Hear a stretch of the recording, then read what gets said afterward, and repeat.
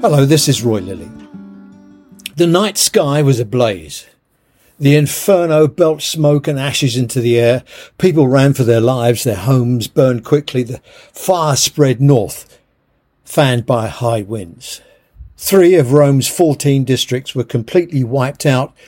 Only 4 were untouched by the tremendous conflagration. Hundreds of people died in the fire. Many thousands were left homeless. It was July the 18th, AD 64, the Great Fire of Rome, begun in the slums of a district south of the legendary Palatine Hill. Emperor Nero fiddled while the city burned. Actually, it's apocryphal, he didn't. He wasn't in Rome, and the violin was yet to be invented. Never mind. If there is a latter-day Nero, someone fiddling whilst the city burns, someone in charge whilst things around them are falling apart, someone preoccupied with trivial matters whilst important and life or death matters are being played out, it has to be Steve the Bully Boy Barclay. No, he doesn't play the fiddle, but he is preoccupied with the trivial whilst the NHS falls apart.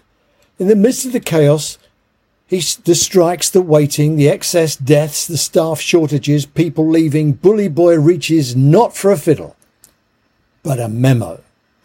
As if it's vital to the future of the NHS, will change the state of play, will answer our problems, demonstrate leadership or wisdom, he's demanded that ICSs produce an organogram by the 6th of January.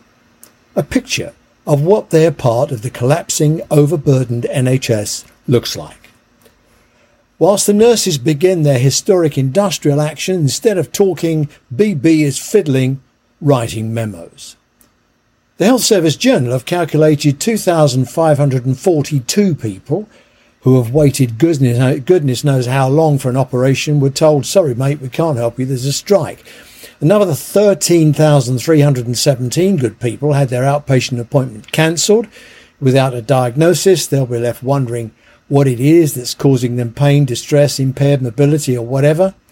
This week, the nurses' strike is repeated tomorrow, bringing the total to 26,634,000 people waiting for an outpatient appointment for a diagnosis, a scan or a test, and 5,084 waiting for an operation and to get their lives back. Each of them hopeful of trying to get a place back on the waiting list, already heading for 8 million.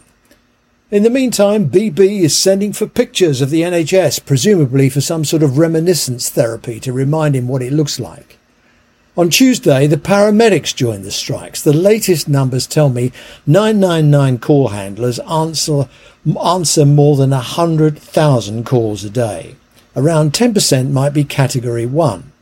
That means the day after tomorrow, around 90,000 people will have to wait, walk, hitchhike or get a taxi to a hospital that's already chock-a-block.